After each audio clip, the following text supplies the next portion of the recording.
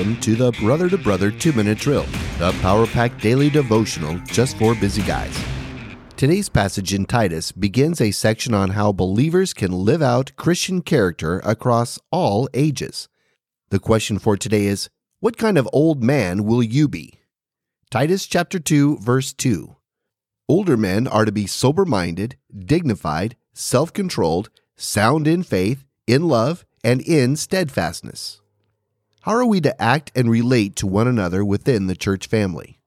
Paul gives instruction to guide Titus in leading older men and women, the younger men and women, and bondservants in how to put their Christian character into action, that they might be good citizens as a testimony of the goodness of God. In today's verse, Paul describes how older men are to act and be sober-minded, dignified, self-controlled, sound in faith, in love, and in steadfastness. I would like to exhibit those qualities as I mature. I think we can all think of a mature Christian brother who has influence with others and is respected by his exemplary Christian walk. I can think of a few older men in my life that I have looked up to over the years. They have established themselves as a model of what it means to age with grace, character, and strength as a Christian man. One man who I think has lived out this verse is my father-in-law, Clyde.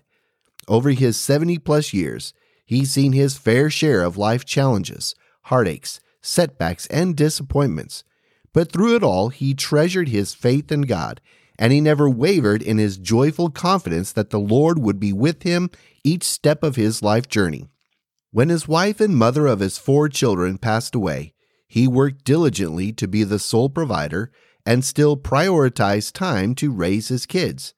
He willingly took a demotion so he could have a better shift to be home with them.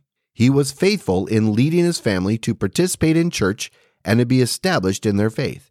He has been respected by his peers in the workplace, as a leader within the church family, and as a lifelong friend to many. Despite going through many difficult situations, he is always friendly, positive, and upbeat, full of confidence in the Lord, and willing to give and serve when called upon. He is the type of older Christian man that Paul is describing to Titus. He has been a pillar of consistency, faith, service, and generosity that strengthens the work and life of the church.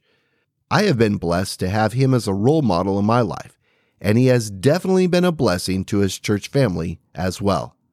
As a getting older man each year, I hope to have that same positive influence that he has had with his family, friends, and church. Thanks for listening. Be blessed. Stand firm. I'm Tim Kaditz, your brother in Christ.